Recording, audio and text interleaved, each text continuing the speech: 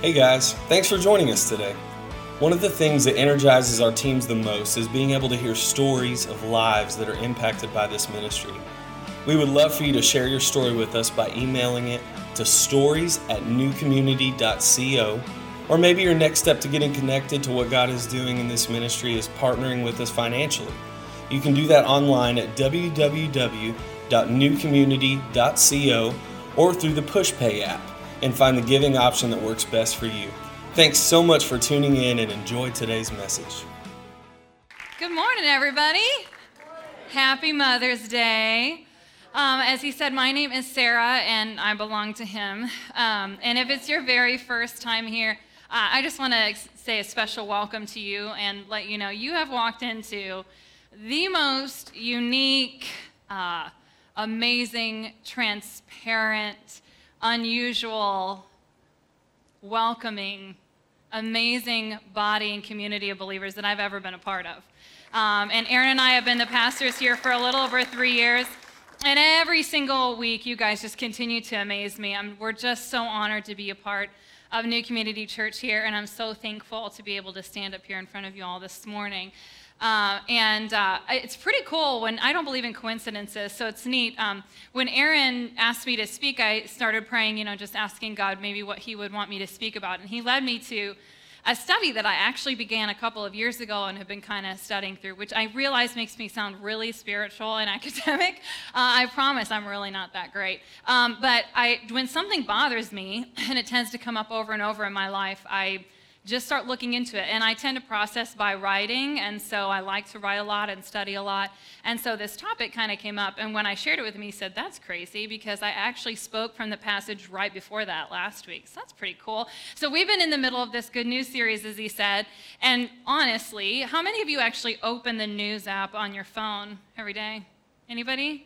I try to make myself, but it's pretty depressing some days. Some days it's really stressful. There's just a lot of stuff going on in our world. And what's amazing is that it wasn't that different in Jesus' day. Maybe they didn't have a news app, but things were pretty messed up. There was a lot of economic and political turmoil. There was a lot of religious tension. And so when Jesus brought good news to people then, it's totally still relevant and it's still good news to us today, because people are people across thousands of years, and issues are issues. And so I think what we're going to talk about today is going to be pretty relevant and important to everybody in this room. So I'd like to jump right into the scriptures if we could. So if you would open up your Bibles to Matthew chapter 6. And if you don't have a Bible in this room, no worries, just look in the seat in front of you underneath there. There should be a Bible somewhere in there, and you can turn to page 474. And if by chance you don't own a Bible, please take that with you. That's our gift to you. We've said as a church that Scripture is going to shape our lives. We're determined to allow Scripture to interact with our lives and shape us in the day-to-day. So we would love for you to join us in that. Take that Bible with you, and that's our investment in you to continue to grow spiritually. So I think what we're going to find today as we interact with this passage is that no matter what we go through, as we continue to submit ourselves to the Lord, we're able to walk in a way that is different and unique. And you'll see what I'm talking about. So Matthew chapter 6, starting in verse 25, is what it says. "Therefore I tell you, do not be anxious about your life, what you will eat or what you will drink, nor about your body, what you will put on. Is not life more than food, and the body more than clothing? Look at the birds of the air. They neither sow nor reap nor gather into barns, and yet your heavenly Father feeds them. Are you not of more value than they are? And which of you, by being anxious, can add a single hour to his span of life? And why are you anxious about clothing? Consider the lilies of the field, how they grow. They neither toil nor spin, yet I tell you, even Solomon in all of his glory was not arrayed like one of these. But if God so clothes the grass of the field, which today is alive and tomorrow is thrown into the oven, will he not much more clothe you, O you of little faith? Therefore, don't be anxious, saying, what will we eat, or what will we drink, or what will we wear? For the Gentiles seek after all these things, and your heavenly Father knows that you need them all. But seek first the kingdom of God and his righteousness, and all these things will be added to you. Therefore, do not be anxious about tomorrow, for tomorrow will be anxious for itself. Sufficient for the day is its own trouble." So true. Let's pray together. Jesus, thank you so much for this time together this morning, for the opportunity to worship freely together and to look at your word. God, I want to thank you for not abandoning us, not leaving us where you find us, that regardless of where we stand in this room this morning, what we believe or how we're living, that you continue to pursue us and to love us with a crazy, awesome love that we can't understand. Thank you for giving us your word that continues to bring truth into our lives, to remind us the truth about who you are, about who we are, and about the world around us. And God, I just pray this morning that our hearts and our minds would be open to hear what you have to say, that every single one of us will leave this morning a little bit changed, a little bit challenged, to remember what is eternal and what is most valuable in our life, and to keep our focus on those things. In Jesus' name I pray. Amen. Amen. So this morning we're going to talk about the good news being that you can trust God. You can trust him. He's got this. And I'd like to take you all on a little journey. See, I've always considered myself a worrier, not a warrior, a worrier. 2 letters different, big difference. And I kind of have, I would say, probably a fairly good reason for the fact that I've learned to worry over my lifespan. And I'd like to share that with you in a little bit of fun. So music has always been a really big part of my life. So we're going to go on a little musical memory lane journey and maybe bring up some memories from your past as well. So I've shared before that I grew up in a pastor's home. I was the middle of 5 girls. Yes, 5 blonde girls, no boys. And my father was a pastor for years. Music was a huge part of our lives. My dad still to this day can kill a saxophone, can play anything by ear. My mom was a piano player. She sang too. And we were like the proverbial pastoral family, like all of us on stage in matching dresses singing together. And so we always, I spent hours in front of my dad's record player before it was trendy, and 8-track player. Anybody? Come on, admit it. You know what it is. And hours and hours listening to everything from Kenny Rogers to Barry Manilow to Petra. Come on, admit it. Petra to Connie Francis. My dad had really diverse musical taste, and I learned a lot from him. But I've also shared before that right around my 3rd grade year, things started to shift in my family. And I couldn't quite put my finger on it. I was young, and I was pretty intuitive. I describe it like watching a Texas storm come in. Like, the sky starts to get dark and you walk out and you can feel it in the air, like the wind's shifting and things just feel a little off. And that's how it felt. Something was up, but I didn't really know exactly what. Well, what it was is that my dad was severely depressed in the ministry and alone and was succumbing to a prescription drug addiction. And I didn't understand or know any of these things, but during this time, as I'm feeling this stuff going on in my family, music became even more important in my life. It became like this communication avenue for me and Jesus. And I'd spent a lot of time alone. We grew up in the Upper Peninsula of Michigan and a town of, I think, 400 people. So I walked all over that town down by Lake Superior, and everywhere I went, I had this little Fisher-Price plastic tape player. Anybody have one of those? With a little microphone on the side so you could sing along and drive everyone crazy. And for those of you youngsters in the room, a tape is a plastic box that has this brown stuff in it that the music is on. And after a while, the songs run out, and you have to actually take it out and flip it over, and then it plays some more music. And on a really good tape, you got about 10 or 11 songs. And so I carried this tape player with me everywhere, and my favorite artist of the day was Salty the Singing Songbook. Anybody know who Salty is? The weirdest mascot anyone could have come up with. A blue songbook that sings and talks to kids about Jesus, okay? But I loved Salty, and this song just meant so much to me during that time. It says, I cast all my cares upon you. I lay all of my burdens down at your feet. And anytime I don't know what to do, I cast all my cares upon you. And as a little 9-year-old girl, I honestly had no idea what it meant to cast my cares on Jesus, but something in that just clicked with me. And I knew that whatever was going on in my family and whatever was coming my way, I had to keep this connection with Jesus going somehow. So fast forward, I grow up, I move out of the kiddie music phase. I'm a preteen. I've got it under control. And I'm in 5th and 6th grade, and I learned to just put a good face on things. Like, bad crap's gonna happen, but, fake it till you make it, smile your way through, and in comes Bobby singing. You guys know this song? Right? I mean, you just can't stop moving. Don't worry. Be happy.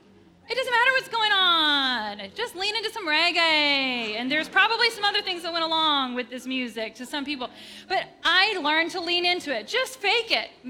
Smile. Life stinks at home, but when you're out and about, just pretend that everything's okay.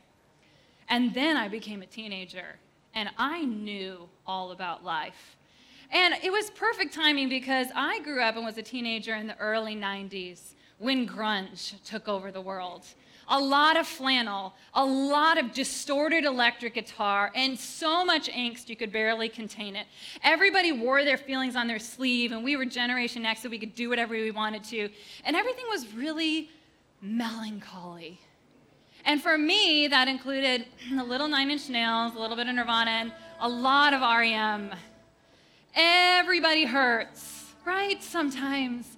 Tears, nights crying with my friends to this song. Life stinks. No matter what you do, nothing's gonna work out.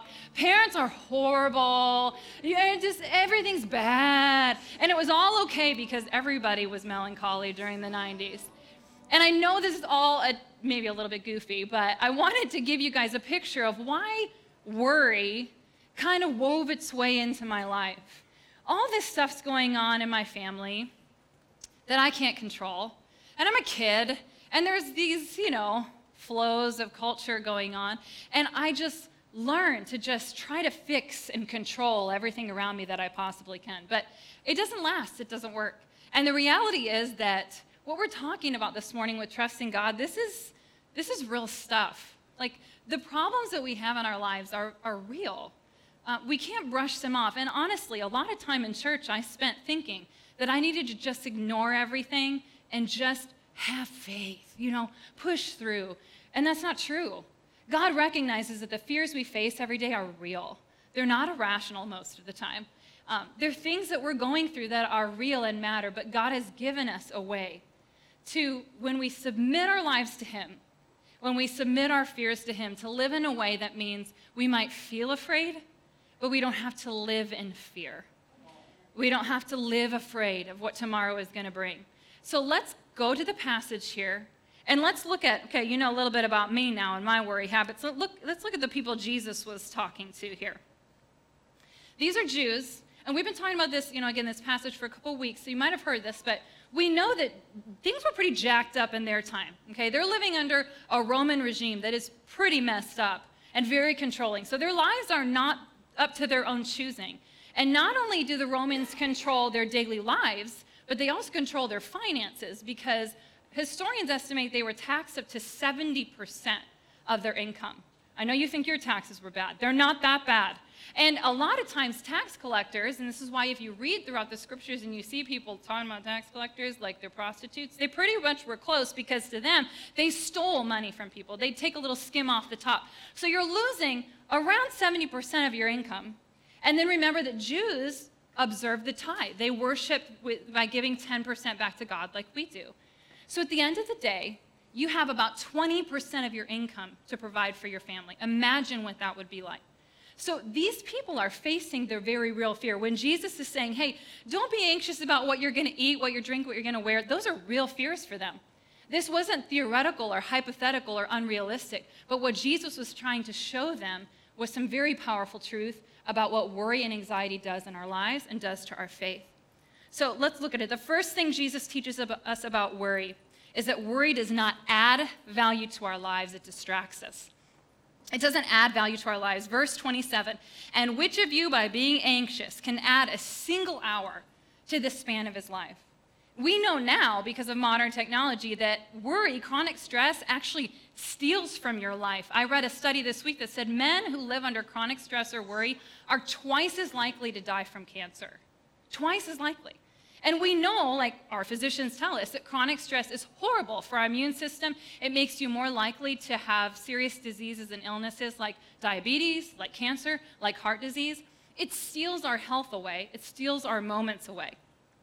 One commentator says this: there is scarcely any one sin against which our Lord Jesus more largely and earnestly warns his disciples than the sin of disquieting, distracting, distrustful cares about the things of life, which are a bad sign that both the treasure and the heart are on the earth.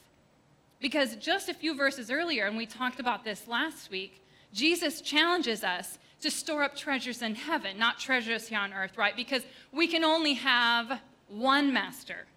We cannot serve two.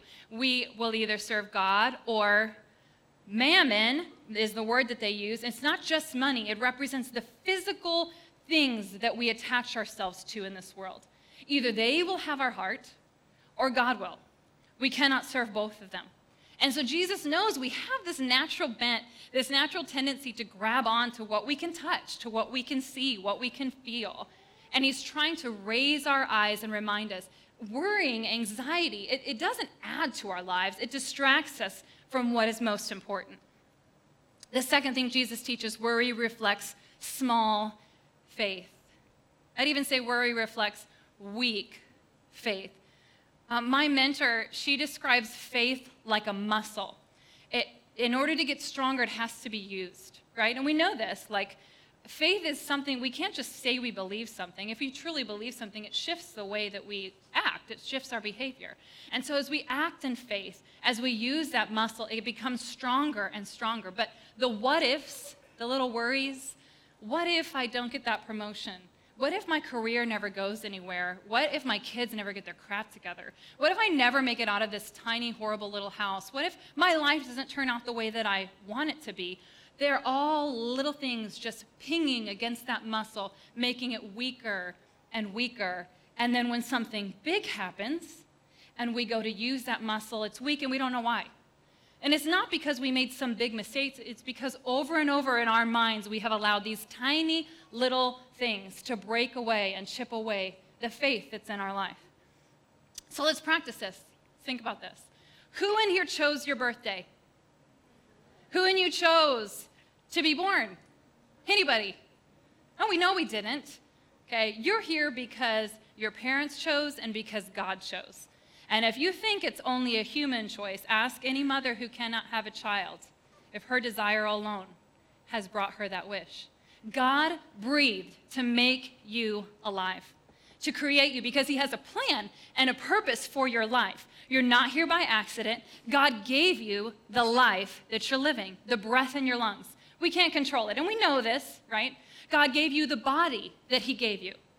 Okay? He has sustained you. You came into this world, and could you do a thing for yourself? All the mothers of infants said, heck no. Right? I mean, think about this. You come into the world, and you can control nothing. Your entire existence is dependent upon other people taking care of you. But God provided that. God provided that for you. So God has given us our breath. God has given us our bodies. And so if he can continue to give those things to us, why would we question that he's going to continue to provide? So let's take this even further. All of us in this room have lived in sin. We've turned our backs on God. And that's, I know, whether you're thinking you grew up in the pew like me, chewing on the back of a wooden pew, or you grew up in a quite different situation, whether you're in a pastor's house or a business person's house or whatever your home upbringing looked like.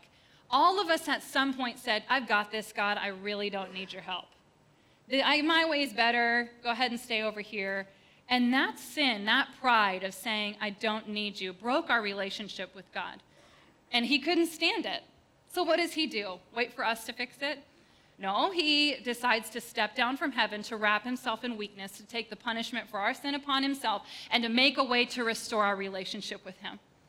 So we trust God with the beginning of our life, and we trust God with our eternity. Can we trust him with tomorrow? Can we trust him with today? If he has been faithful before, he will continue to be faithful. He has a great track record. Number 3, Jesus teaches, when we put God's kingdom in the center of our lives, everything else falls into place. See, we only have a given amount of energy every day, right? Those of us who are anchoring up in the decades are saying, yeah. When I remember when I was in my 20s, I could pull all-nighters all the time, all the teenagers. I'm constantly having to remind my kid, go to bed early or get to bed.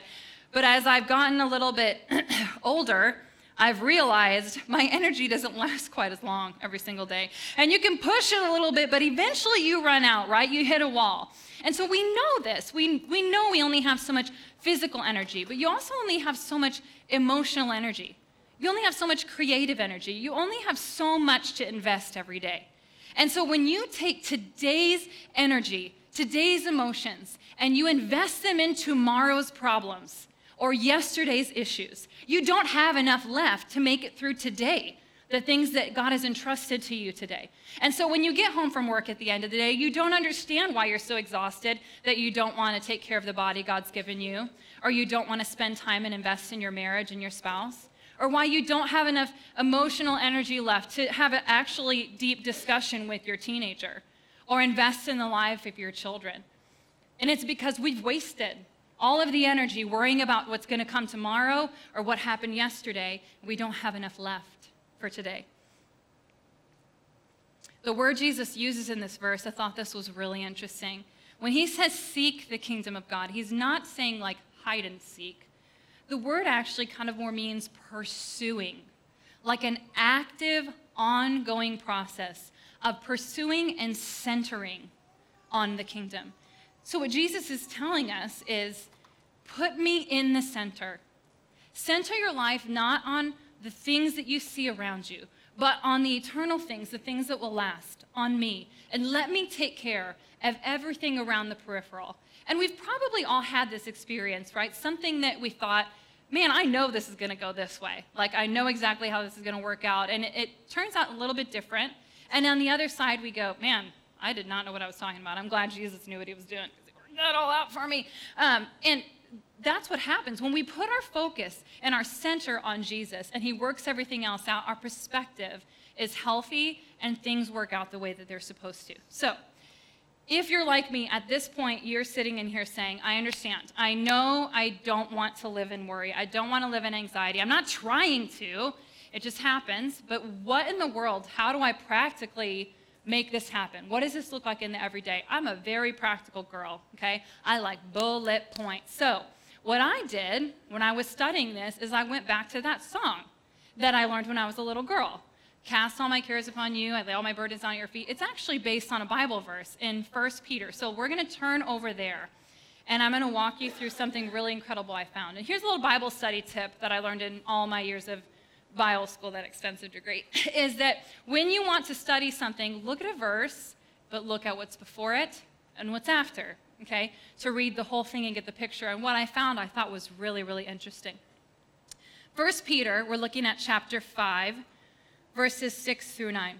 This is what it says. Humble yourselves, therefore, under the mighty hand of God, so that at the proper time he may exalt you, casting all your anxieties on him because he cares for you. Be sober-minded, be watchful. Your adversary, the devil, prowls around like a roaring lion seeking someone to devour. Resist him, firm in your faith, knowing that the same kinds of suffering are being experienced by your brotherhood throughout the world. So, little context here. Peter is writing now, years, decades after Jesus talked to the church. And he's writing to not just one church, but churches scattered and Christians scattered across the then known world. And what was happening is the church was being persecuted at this point. Christians are being dragged out, murdered in the streets. They're taken into coliseums. It's a really scary time for people who believe in Jesus. But they're trying their best to carry out this mission they feel like Jesus gave to them, to take the good news that they've been given to other people. But, not surprisingly, a lot of people's faith is wavering. And so Peter wants to write and encourage these Christians. Remember the foundation. Remember what Jesus taught. Hang in there. You're going to make it. It's going to be okay. And so here he is teaching them in probably one of the most difficult situations we could ever think of, that most of us have never experienced anything like. But here's what he teaches them in overcoming worry, and I think it's pretty powerful. Verse 6, he says, humble yourself. Humble yourself. The first and probably most important part of eliminating worry in our lives is humbling ourselves. And this is how simple I think it is just remembering who God is and remembering who you are. The only thing we probably hate more than being told what to do is being told there's absolutely nothing we can do, right? We don't like being powerless. We don't like being in a situation where we have to throw our hands up and say, I don't know what to do. And you guys know about a month ago, I ended up in the emergency room with one of our kids, and it was the most powerless feeling I've ever felt. I did not know what to do. I'm at the mercy of any doctor or nurse who comes in, and we're going on 3-4 days of them not really knowing what's going on in his low body, and I'm scared. And every mama in the room knows exactly how scary that is. But sometimes that's the most powerful time that we see God come through in our lives. Because there's something that happens when we go, I don't have this. It's not about giving up. It's about saying, I can't do this on my own. Okay? I don't have this.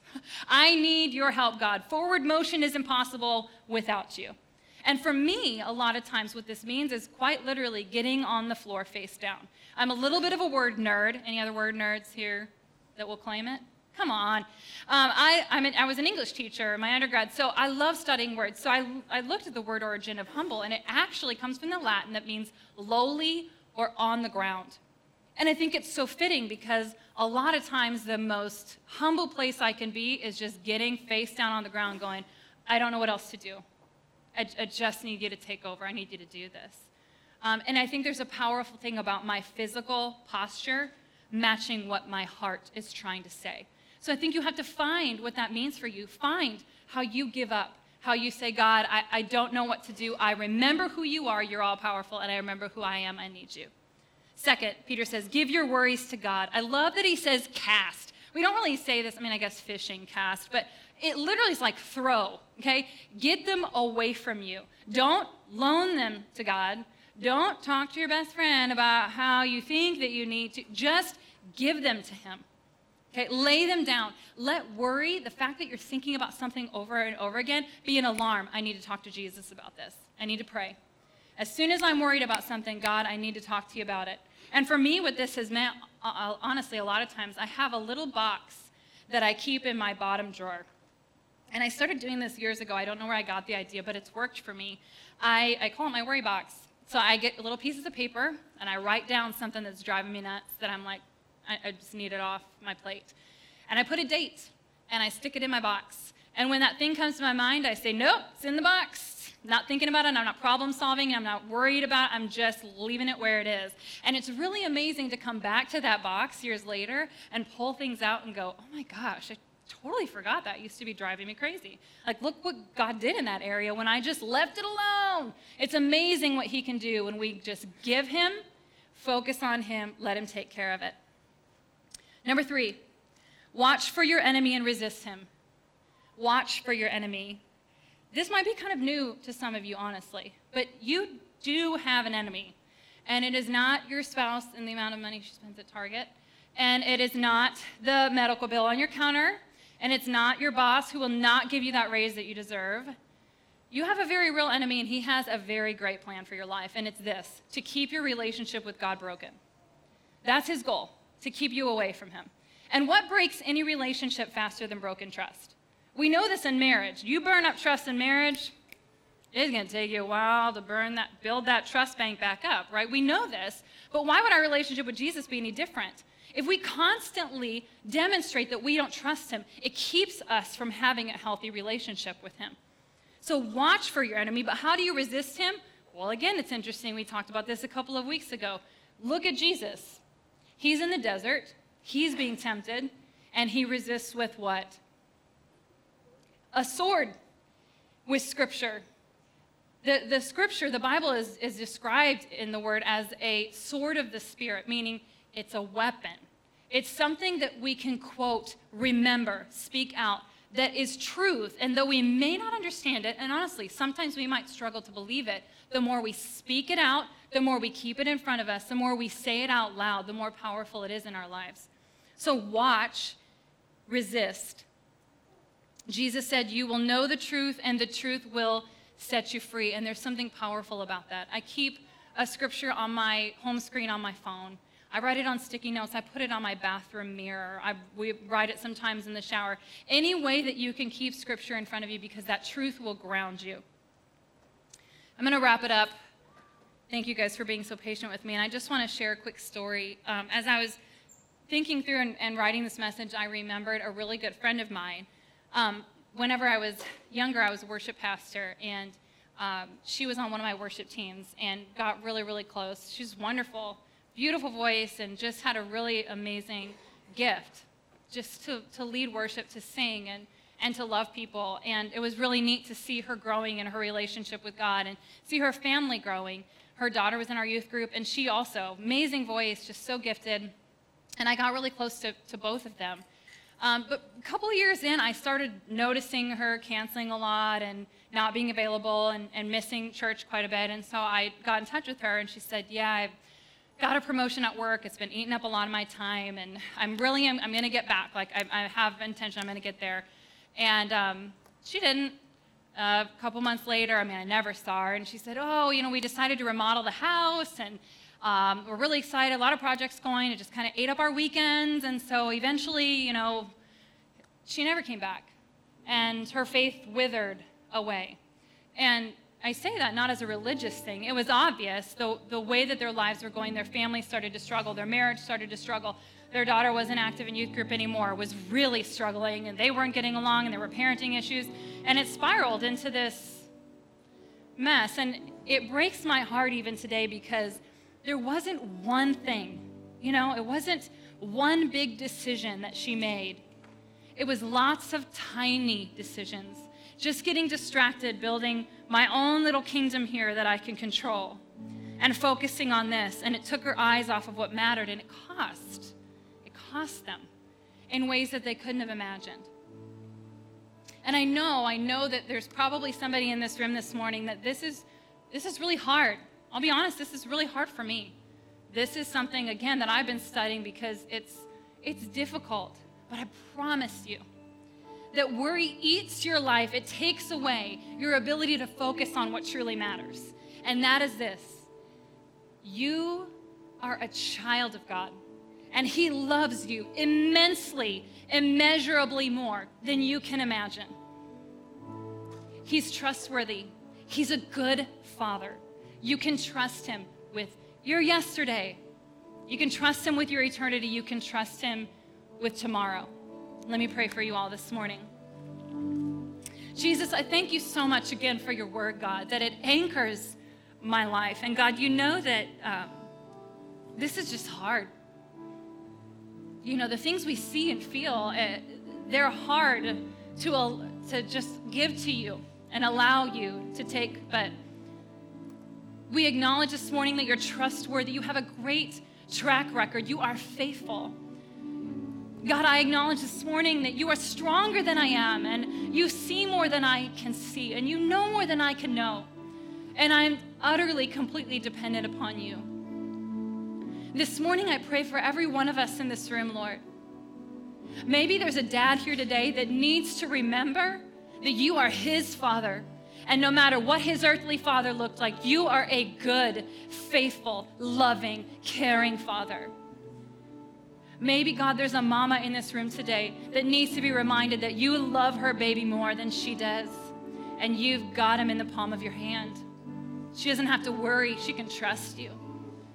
But God, no matter what our worries are this morning, no matter what is eating up those thoughts in our mind, I pray, Lord, we're able to submit them to you, to trust you, God, that though we might feel afraid, we will not walk in fear. We will walk in faith and trusting that you are good and you love us. In Jesus' name, amen.